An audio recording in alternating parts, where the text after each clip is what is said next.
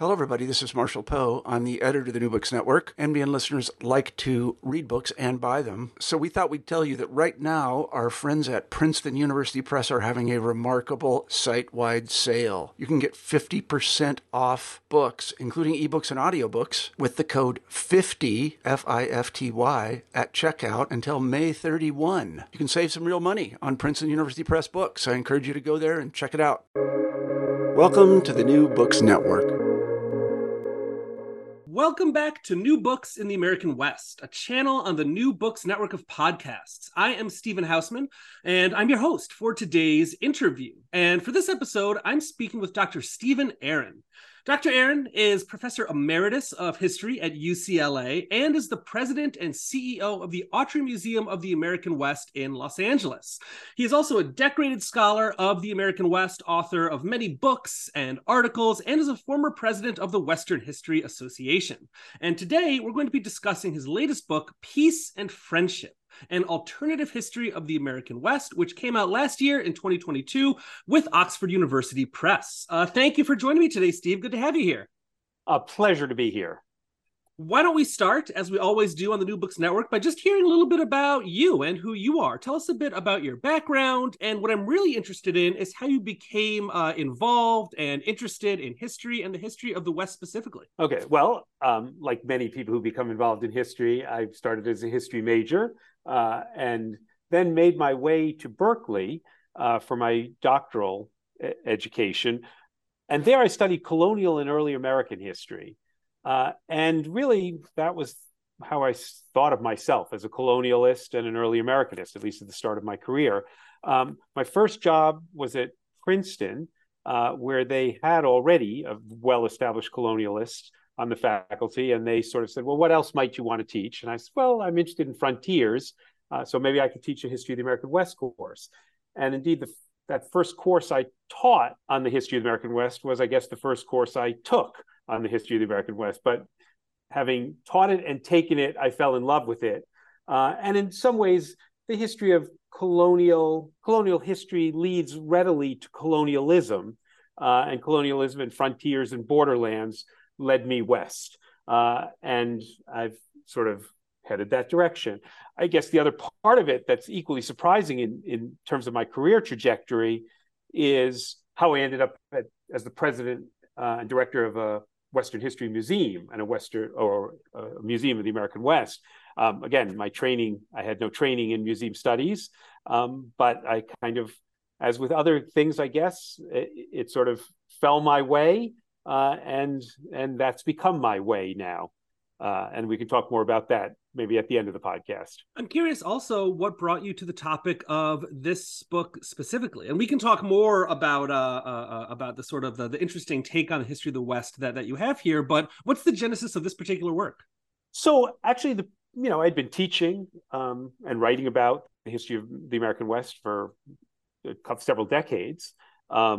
And the previous book that I had written was part of the Oxford University Press's very short introduction series. They had asked me to write the American West volume for the very short introduction series. You may have seen these, or you may even have interviewed someone who's been a contributor, because there are literally hundreds and hundreds of volumes in this very short introduction series, the gist of which is that in 35,000 words, and they really are quite strict at Oxford University Press about that 35,000 word limit, you are supposed to distill for general readers, as well as in academic readers, but general readership, the kind of people who, and you often see these books at airport bookstores, want to pick up a book that they can digest, that they can read in the course of a flight, maybe even from Minnesota to Portland, and come away with a kind of working knowledge of a subject. And as I say, these are on all manner of things.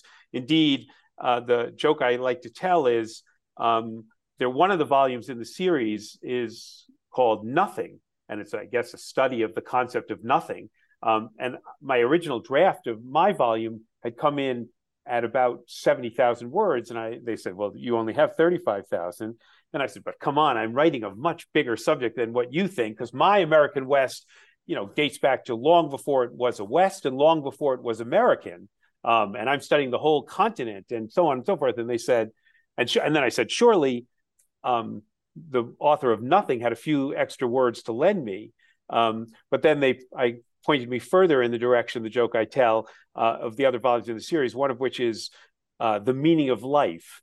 And I guess, again, if you could do the meaning of life in 35,000 words, you can do the American West in 35,000 words. So distill I did and get it down to 35,000. But that really was my effort, to distill what I thought was a story of how the West became a West and how it became an American West. And, telling that story as kind of the mainstream history, a mainstream history that, especially over the last several decades, has inverted its once triumphalist account of the winning of the West, and in some ways has now become a story in which the governing words and governing constructs are conquest, ethnic cleansing, genocide, violence, bloodshed being, sort of the centerpiece of the way in which Western history is now taught and thought about.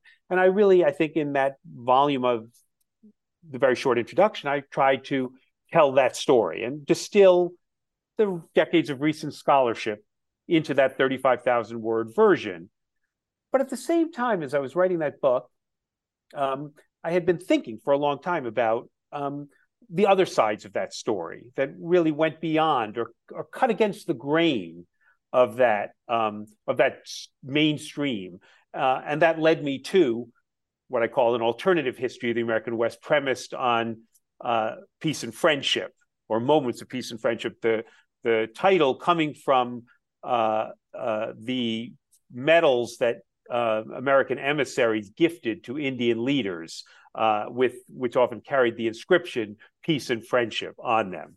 And so that led me to write this new book. Well, I want to ask you about that word alternative, about this title. Because this word alternative is actually, it's a pretty operative word in what you're doing here. And you really make clear in the introduction of the book that this is not an alternate history, right? That this is an alternative history, and that little "if" right there, that matters a great deal. So what's the difference that we're talking about here? Why an alternative history? What sets it apart from what some of my listeners might know of its alternate history? Right. So I get in trouble because, as I point out in the book's introduction, if you Google alternative history, it leads you automatically to alternate history. So Google conflates the two terms. And alternate history is that genre, which is enormously popular, but I don't think it's really history, which is the genre of what if. It's playing off against, I guess, the fancy academic version is counterfactual speculation.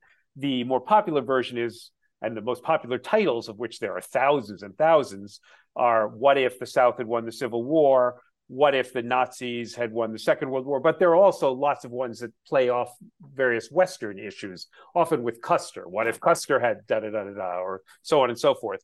But the history that I was interested in writing was not divorced from what really happened. The alternative history that I had in mind was playing off the meaning of alternative as something that's runs counter to the mainstream in some way. And in that sense, if the mainstream history of the American West had been now told as a story of violence, bloodshed, conquest, ethnic cleansing, genocide, I was interested in an alternative to that mainstream, which led me down the currents towards worlds of peace and friendship, or at least places and times across the history of the American West where people managed to overcome their differences as opposed to being overcome by those differences. And for at least for a time, managed to construct more or less peaceful, if not always fully friendly, relations. And trying to understand then in these particular moments and at these particular places and times, why people were able to overcome those differences, how these relations came apart and sort of developed, why they fell apart, how we have remembered or misremembered, oftentimes by another term I coin in the book, this how we turn some of these stories into what I call wishtories, histories that we wish for, again, which is in some ways playing to the alternate history genre as opposed to what really happened, creating these kind of happily ever after stories in these moments, as opposed to the moments and places and times that I study where these relations get established, but they, in various durations, fall apart. And then trying to understand how they fall apart, And still, though, what lessons we might take from these stories that cut against the mainstream grain. I took this book in many ways to be an argument against inevitability, a way of saying, there are these other directions that things may have gone in, and there's these moments of contingency, right, where the future is still uncertain. And you, in the book, and we'll talk a bit more about this, you kind of dive into these moments and see what led to them. Why are these such kind of rich moments in history for exploring this idea of alternativeness, I guess I could say. Well, both to alternativeness and, as you say, contingency, because that was actually something. And look, there's a lot of questions that I think legitimately can be raised. How contingent were these moments? I do certainly think, and I wrote about this, including in the very short introduction, that we do ourselves a disservice as historians when we play into the idea of history, to borrow from 19th century American phrasing, when we treat history as if it was manifestly destined. Right. As if this expansion happened the way it did, and that was the way it had to happen because of these overwhelming forces or factors. And instead, I think what I was interested in, though, is not trying to create a history of paradises lost, but to create a history that focused on possibilities lost. And I think that's how I tried to sort of push the stories and the history that I talk about in the book. Yeah. Well, let's get into some of these stories a bit. And you actually start the book in the very old American West, right? When the American West is what today we think of as like, the Eastern Midwest, basically. And you start the story with Daniel Boone in the Shawnee village of Chillicothe. So what is this story? And as you tell it, how does it present one of these alternative moments, one of these alternative histories of the West? So first, I've long been a student of frontiers, and the sense that that the West we know today was not the West that earlier Americans understood as the West. And so, if we're telling the story of the making of an American West or the making of American Wests, we should follow that geography as it shifts. And the chronology, in that sense, changes too, in terms of when things become American and when they become a West. In the case of what I think of as the first American West, that is the first West of the United States, that takes us to the turf in which Daniel Boone played, and it takes us to the Revolution. And it moves us in the first chapter to the story of Daniel Boone's captivity and adoption by Shawnee Indians that take him and a number of his fellow Kentucky pioneers to the Shawnee village of Chillicothe, where Boone is adopted and spends several months. And in which I argue that he is given the opportunity by that adoption to cross over. And the Shawnees basically invite him and others to live as one people with them. Now, we can debate about how realistic that invitation was, how many people were going to take it. But I do believe for Boone in particular, as well as for a number of his Confederates, the attractions of woodland Indian life, the attractions of the Shawnees, as it was for many Anglo-American captives in this era, was a powerful one, that the lifestyle, the culture of the Shawnees was especially appealing, especially to someone like Daniel Boone, whose interest in hunting sort of separated him from those who wanted to turn everyone into yeoman farmers.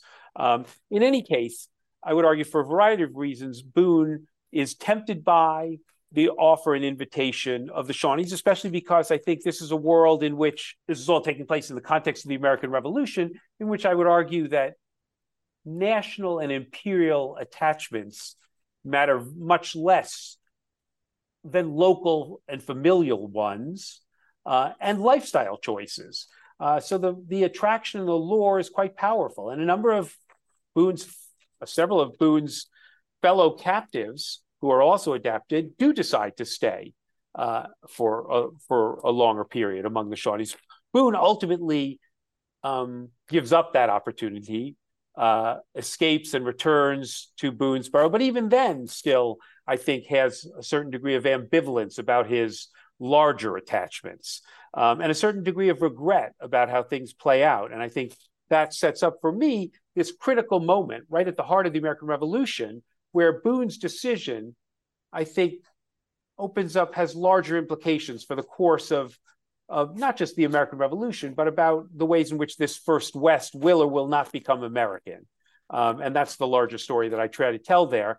And it connects then to the subsequent chapter, which is about Apple Creek, Missouri, where many of the people who had been living in Kentucky as American pioneers there, or living in Chillicothe, Ohio, among the Shawnees, retreat and end up settling alongside one another in what is then Spanish Louisiana, a place that Daniel Boone also retreats to when he loses all his land in Kentucky during the 1790s.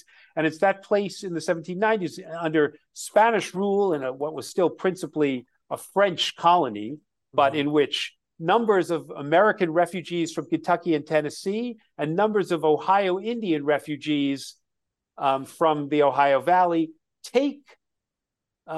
sort of remove themselves to, and quite surprisingly, end up living alongside one another for some period harmoniously. And in a blending and blurring of cultures there, that's all the more remarkable when you think about that a decade before, these people had been engaged in a horrific and struggle over what becomes what they call the dark and bloody ground of the Ohio Valley during the Revolution. And so that becomes then the sort of sequel story that further amplifies just how tempting the possibilities were, that a decade later, in Missouri, or what is now Missouri, or what was then Upper Louisiana, part of Spanish Louisiana, that they are able to sort of find common ground is, I think, a remarkable story that suggests, again, the possibilities in play. And then I try to explain how that common ground gets established. What are the factors that are in play and in place that allow people to overcome their past histories, their past differences, and then why that doesn't last much past the early decades of the 19th century. Right, and we'll return to Missouri, to Apple Creek in a little bit, and we'll talk about the kind of the second half, you know, the as you said, kind of the sequel to this Apple Creek story. But as you said before, throughout this story, you're following American settlers as they settle west. And there's a part in the middle of the book where we make a bit of a jump as we follow the Lewis and Clark expedition as they go, you know, past Missouri, right, past this kind of further western point, further into the West. And Lewis and Clark, this story is often told in the kind of, as you said, wish-story sort of way, as this moment of American triumphalism, right? Or as this moment of looming inevitable colonialism, right? And you, again, try to use this as a way of looking at alternatives. So how does the question of distance in terms of Lewis and Clark, you know, physical distance as well as cultural and social distance, how does this story of this expedition speak to another one of these alternative histories in the early 19th century West? And again, I think partly what I was sort of, when I started thinking about Lewis and Clark, I also, you know, came back to the bicentennial hoopla around that expedition, which was really quite remarkable. I mean, we're coming up now, and at the Autry Museum, we're putting together a major exhibition, rethinking what the 250th anniversary of the Declaration of Independence will look like, especially from a Western perspective. Because after all, the Continental Congress, or the Second Continental Congress, was anything but continental, even as they pretended themselves to have such a perspective. In any case, for Lewis and Clark, what struck me was how remarkable during the 200th anniversary celebration of that expedition, how the new wish-story that was told about the Lewis and Clark really told it as a multicultural, eco-feel-good story that sort of stood in contrast to there was the older version, which, as you said, was either, you know, just a heroic venture west, but one that, as you said, sort of ushers the way or prepares the way for the American manifest destiny heading west. But the newer version, you know, which I thought was quite striking in terms of the newer wish-story, what it tells about what we're wishing for, as opposed to, was this kinder, gentler frontier origin story in which Lewis and Clark, often told as a foursome, because it's Lewis and Clark and Sacagawea and York, sort of meet and mingle with Indians along the way and have this, you know, remarkably peaceful encounter across the continent, culminating in this, when they get to the Pacific coast, to Fort Clatsop, which becomes the focus of my story, where they again continue these peaceful relations. They spend the winter of 1805, 1806, among the Clatsop Indians and neighboring Indians there. But the way the Wistery story especially is told is that the moment that Lewis and Clark were deciding what side of the Columbia River, this has got to be a familiar story to those of you in Portland, what side of the Columbia River they're going to establish their winter quarters. And they allow all of the members of the Corps of Discovery to vote, including York, Clark's African-American slave, and Sacagawea, the Indian woman who had accompanied them, the wife of Toussaint Charbonneau, who accompanies them as an interpreter and guide. And, you know, the way that story gets told during the bicentennial, it gets turned into this remarkable moment, glimpse at American democratic possibilities here. Now, I want to look more closely at what really happened at Clatsop, and it defies these kind of historical, kind of grandeur. But nonetheless, even if it doesn't live up to the kind of quite the feel-good story that we came to tell about that part of the expedition, it and most of the journey give us a sense of the ways in which Lewis and Clark, the farther they travel from the centers of American power, the weaker they are, the better they become in some ways as diplomats, or the more they need to find ways to get along with Indians, and the more dependent they are on Indian guidance and Indian gifts and Indian goods to make their way across the continent, and the more they have to learn in some ways to accommodate. Now, by no means am I trying to suggest that they are such really able diplomats, and indeed there's a lot of good fortune that goes into allowing them to make their way peacefully across the continent and to establish peace and friendship, as the medals they bestow on Indian leaders proclaim, with Indians. But it is still remarkable that how little violence there is along the way, and how much out of necessity there is. But that's part of the larger story that I'm telling in other stories, that so long as Americans are traveling across and not simply settling, so long as Americans are principally interested in trade and not in settlement, there are better conditions. And so long as there's a balance of power in terms of numbers, or balance of powerlessness, or also a weak imperial or national state presence, it tends to foster these kind of accommodations and these kind of peaceful arrangements. My argument in many cases is that once, and this actually runs counter to the way in which I think a lot of our Western stories are told. We typically say that it's the entrance of the state that brings, or the nation, the powerful nation or imperial entities that bring law and order to what had been Hobbesian hells of frontiers where you just had chaos and violence. I'm arguing quite the contrary. In many cases where I look, actually the weakness of the state and the relative weakness of local entities forces people to find accommodations, or at least contains and curbs the level of violence. By contrast, when more powerful nation states enter, they often undermine or disrupt, or imperial entities, they undermine or disrupt the local arrangements that had contained or curbed violence, and they allow violence to be escalated. They undo the existing arrangements, and they lead to the escalation of bloodshed and violence. They undermine, and I think, again, that runs counter to one of the sort of familiar stories we tell in thousands and thousands of Western movies, where it's the entrance of the army or the entrance of the sheriff, the duly constituted law enforcement agencies that finally bring law and order and peace to, formerly much more disruptive and violent places. Well, let's talk about a moment when when one of these alternatives kind of tends more toward that sort of, if not violence, at least it kind of falls apart a bit. Let's return to Apple Creek in Missouri. Later on in the 19th century, you return to this place, again, to illustrate a path not taken. So what becomes of Apple Creek? What happens here after we leave it behind at the start of the 19th century? And how does this place and this moment in this place tie together a lot of the themes and a lot of the characters that we've encountered in the book so far?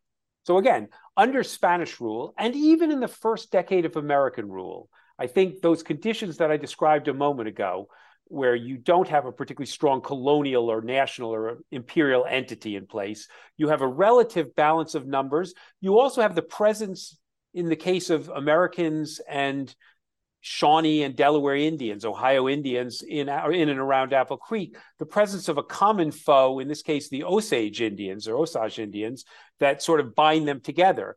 Those conditions tend to, as I say, create the factors that you want to see in place that allow these peaceful arrangements and harmonious relations to be set. By contrast, really, after the War of 1812, you get a tremendous immigration of Americans into the territory, into what is now the Missouri Territory after the War of 1812, triples the population in a matter of the settler population in a matter of few years. And that completely undermines the balances of power and powerlessness. It also leads to, there's a much power American state now and present that is no longer threatened in the same way by imperial rivals or even by Indians in the region. That, and then the demands of settlers to sort of who no longer are interested in trading with Indians, but are interested only in the lands of Indians, that you get what we see more as the kind of classic settler colonial imperative being put in place, where their demand is only to have Indians displaced. And they have no real recollection of these newcomers, of those harmonious relations that had prevailed for several decades in and around Apple Creek. They just want Indians ousted. And in some senses, the triumph of what we think of as American democracy, the triumph of Jacksonian democracy in some sense, is what sort of democracy is destiny in this case, in terms of undermining Indian claims, undermining these older arrangements, and ultimately leading to the ouster of these of Indian peoples from that region. I guess the added piece in this is Meriwether Lewis, very briefly, and William Clark for much longer, are the principal territorial administrators. After they are rewarded in a sense for their service on the expedition to the Pacific by being given territorial authority.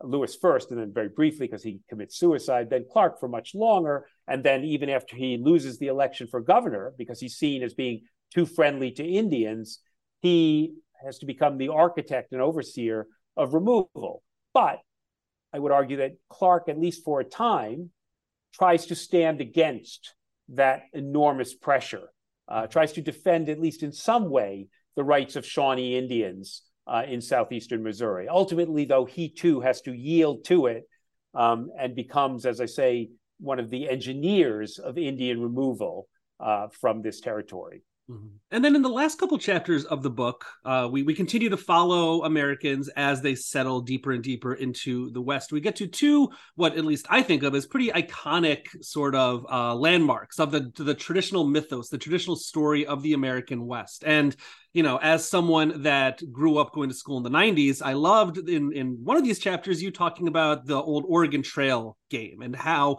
that tells a very specific kind of wish story about the American West. So could you talk a bit about the Oregon Trail and about Chimney Rock in what is today Nebraska, and how these sort of offer these alternative histories of this place, of Oregon Trail and Western migration?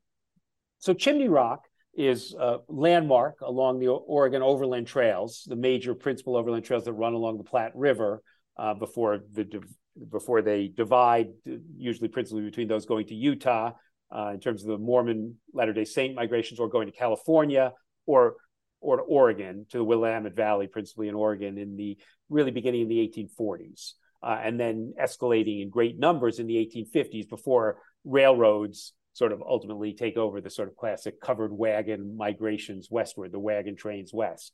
And it's, in some senses, the cinematic staple image of those overland migrations was the circling of the wagons against marauding Indians riding around and menacing those caravans.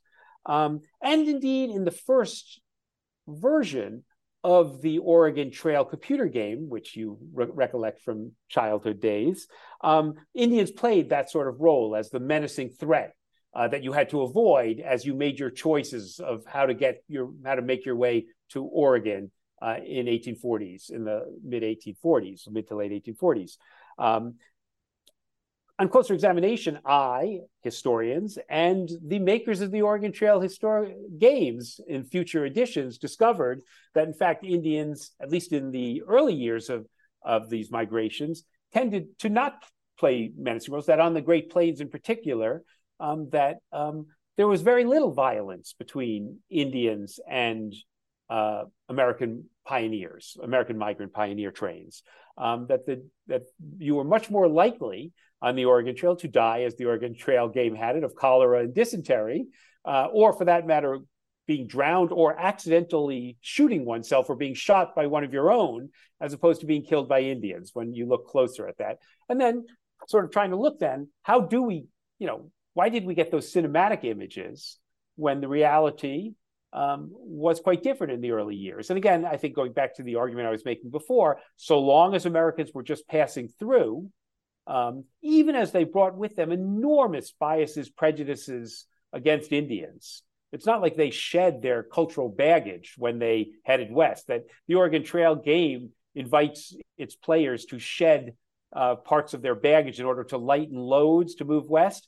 Well, it's one thing to shed goods. It's another thing to shed your ideas. And Americans certainly didn't shed their ideas about Indians and their biases, but they also learned along the way that rather than seeing Indians necessarily as a threat, they learned Indians provided crucial trade goods and crucial guidance about the best ways to get themselves west. That's not to say there wasn't tension, given the biases people brought, and given also the ways in which Indians resented the ways in which Americans often were passing through their territory and using vital resources without really paying for them. Mm-hmm. But still, violence remains very contained through the 1840s.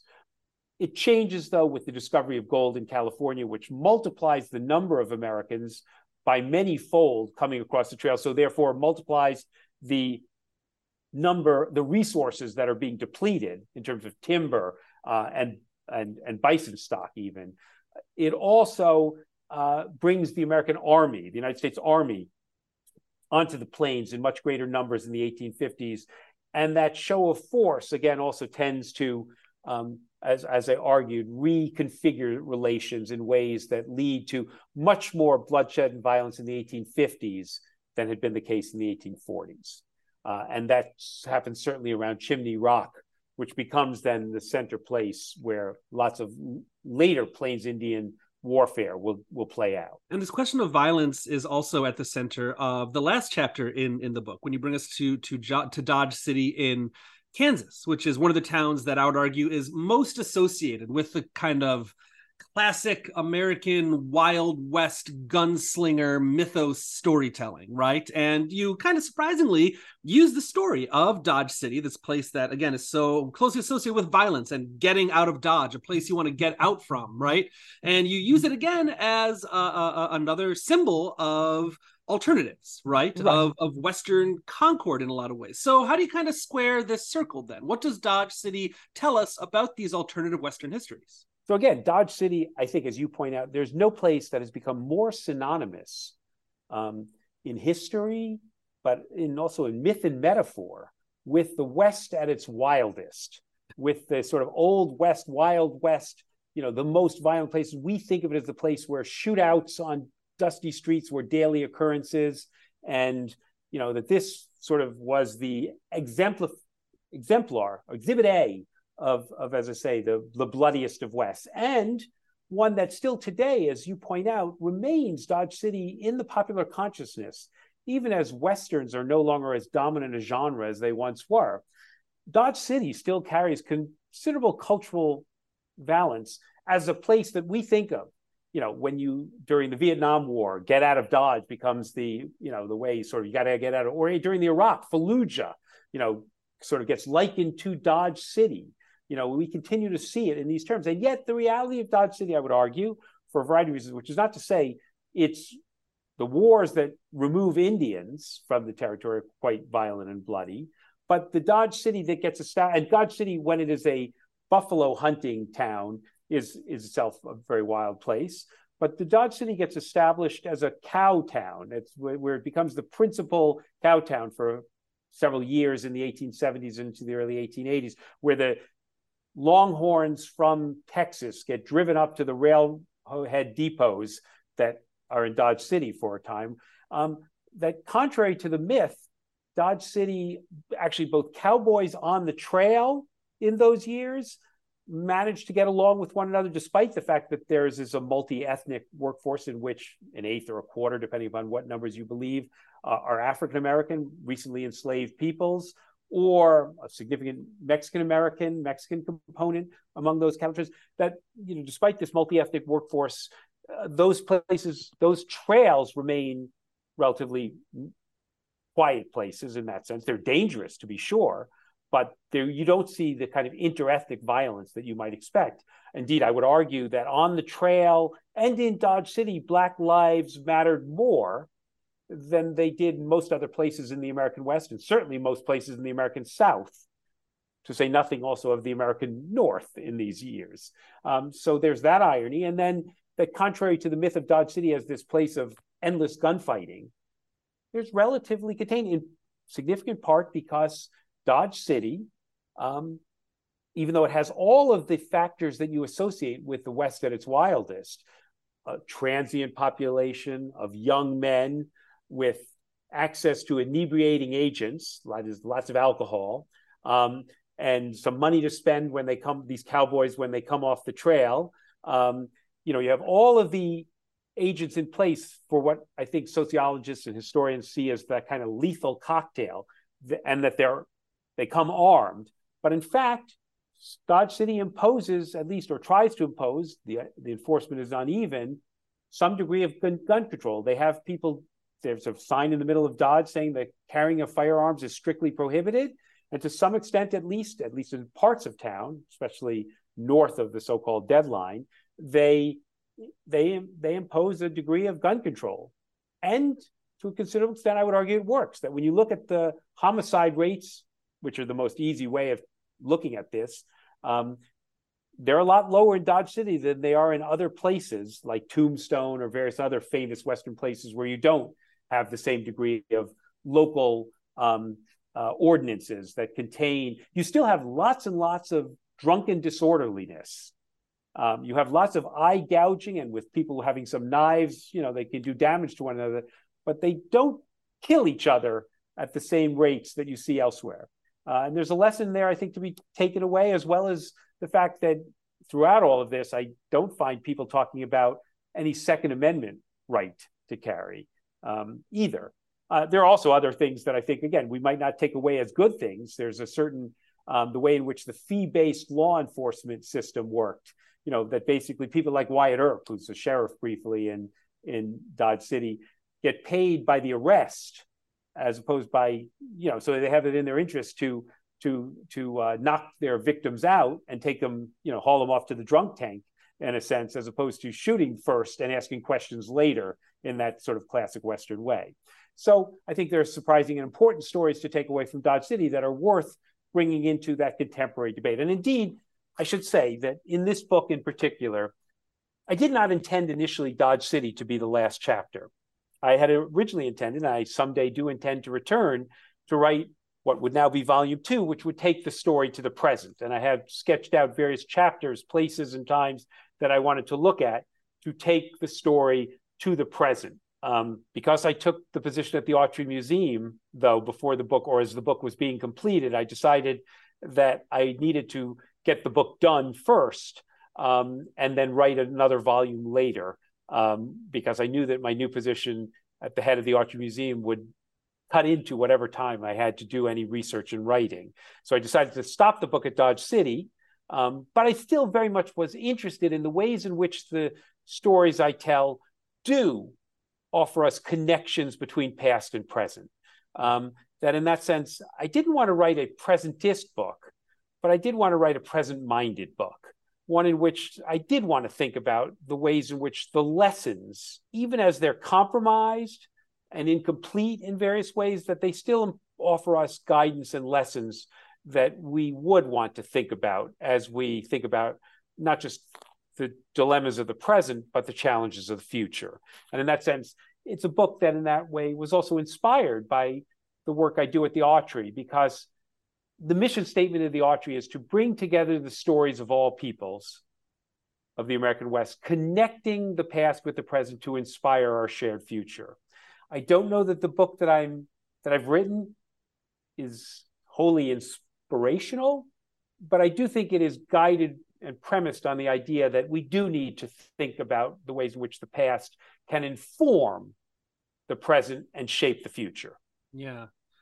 And as we begin to wrap up, and sort of on that same note, I have two sort of summary or wrap up questions that I want to ask as we reflect on the book here. And the first one's one I've been thinking about a lot during our conversation, and that is why.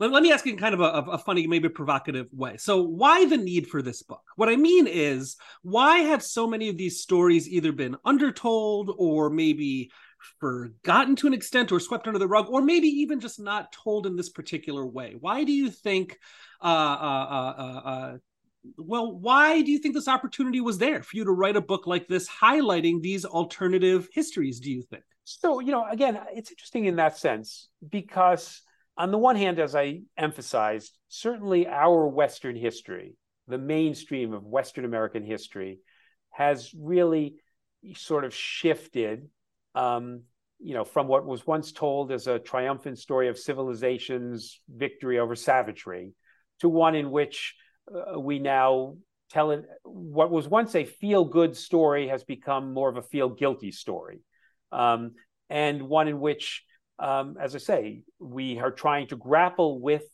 the terrible legacies of colonialism and the devastating consequences that Indian peoples suffered, as well as the environmental issues that sort of also accompanied this expansionism.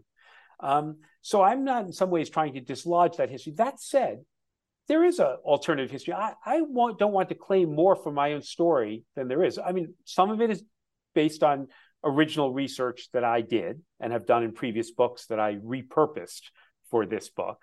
But a lot of it draws on existing scholarship, but turns it, I think, to a different direction. But to get back to the larger point, I do think we benefit from a history that is not simply filled with hopelessness, but that maybe offers us glimpses of more hopeful possibilities. Mm-hmm.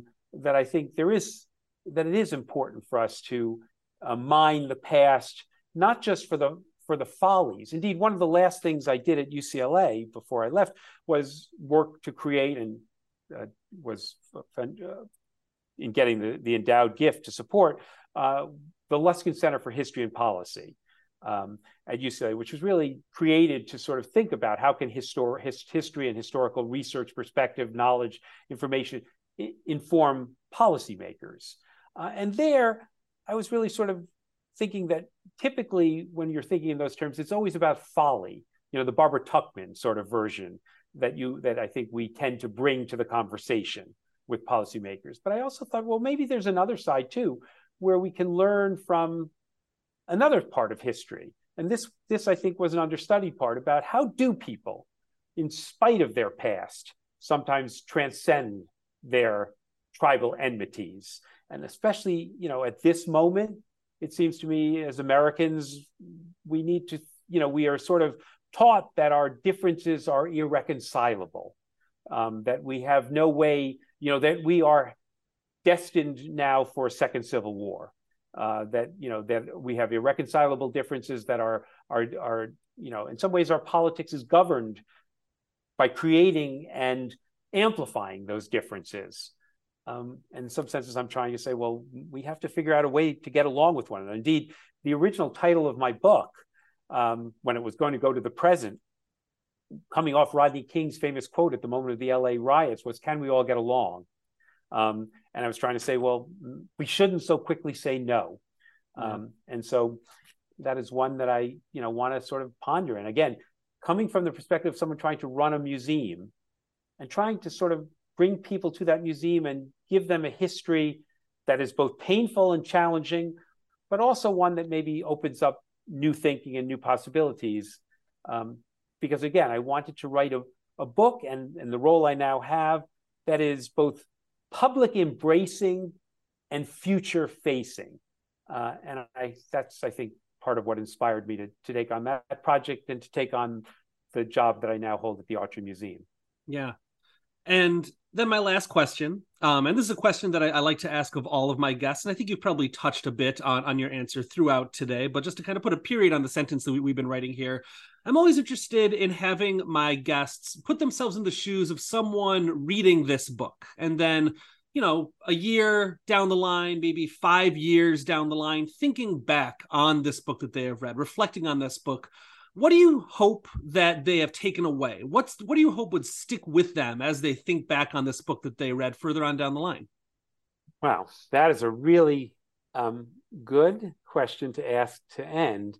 And I'm maybe the worst person to answer it in some, no, seriously, because I think when you write a book, you sort of have to, you let it go. And, you know, in some ways, readers read a book very differently than you wrote it in some way sometimes. Mm-hmm. And how readers read the book 10 years from now might be different from the way the book is read today. You know, in some senses, even the way the book was written, I guess its inception for me was in some ways during the Obama years. And there was a sense of sort of keep hope alive in that, I suppose, and of sort of, a sense that maybe there was this moment where Americans had transcended, had overcome some of their past, you know, some of what had shaped the American past. Obviously, the moment where the book was completed was quite different. And so already, even just in the timeline in which I wrote the book, I think some of that sense of possibilities gets challenged and eroded about how we think about our past and how we think about our present. And look, I often say that although the book is meant to be public embracing and future facing, historians are at their worst when they try to forecast the future. You know, I often say that we historians are much better at predicting the past than we are at forecasting the future, which is why we tend to get things right, in a sense, because we know how things turned out. And insofar as we really don't know what's to come. And in that regard, you know, it leaves me uncertain about how the book will be read, and more importantly, how it'll be read 10 years from now, or how someone who read it today or reads it today will think about it 10 years from now, other than, again, going back to the things that I said before, at least if they come away thinking that the mainstream is not the only stream of history, that there are other possibilities and alternatives in play in the past, and that there are also alternatives in play in the present. And if people come away thinking in those terms, I will think that my book did what it was supposed to do. I think that's a fantastic answer. And in many ways, that's the power of history, right? Is understanding that the past is complicated. That means that the present is complicated and the future is uncertain, no matter how certain and sure things might feel. And then for my final question, I always like to get a preview from my guests about what they're working on, now. This book has not been out very long. I know it was a long time in the offing, and you talked about a second volume somewhere down the line. But I'm curious, Steve, what you've been working on since, either in terms of written research or in your work at the Autry as well. Right. So in some ways, look, someday I'd like to write that second volume. I know the chapters that I want to write. I've already done some research on them, and I think they would really be important in terms of amplifying different kinds of stories and bringing it to the present. Recognizing, though, that at the moment, my primary responsibility is to direct the Autry Museum and engage and bring Western history and Western culture stories forward in this form. That said, you know, one of the principal challenges I have at the Autry Museum of the American West is that the Autry Museum of the American West is located in Los Angeles, California. And it's a place I'd been teaching at UCLA for many decades. But one of the challenges I've faced is that when I would teach the History of the American West course at UCLA, I soon discovered that most of my students, at least the Californians among them, do not think of themselves as being Westerners, and think of West as a category that is out there and back then, divorced from their here and now.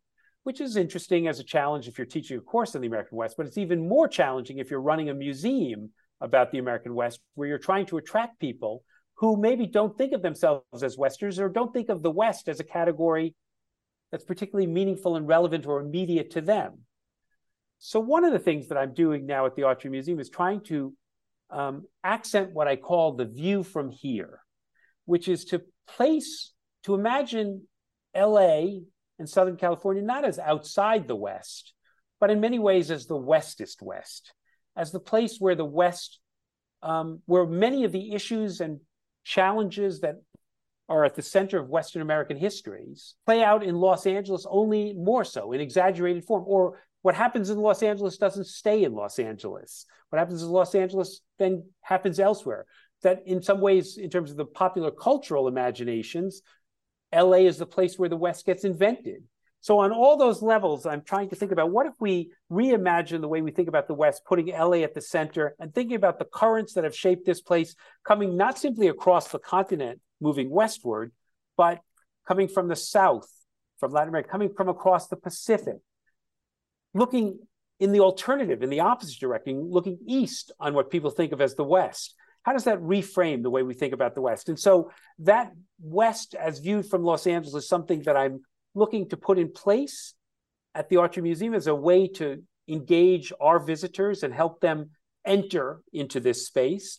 But it's also something I've begun to think about. What if I wrote a book about the view from Los Angeles or the West from Los Angeles? How would that look different from a conventional history of the American West that tends to work in the other direction? I don't know when I'm going to write this book exactly, but it's at least in my head.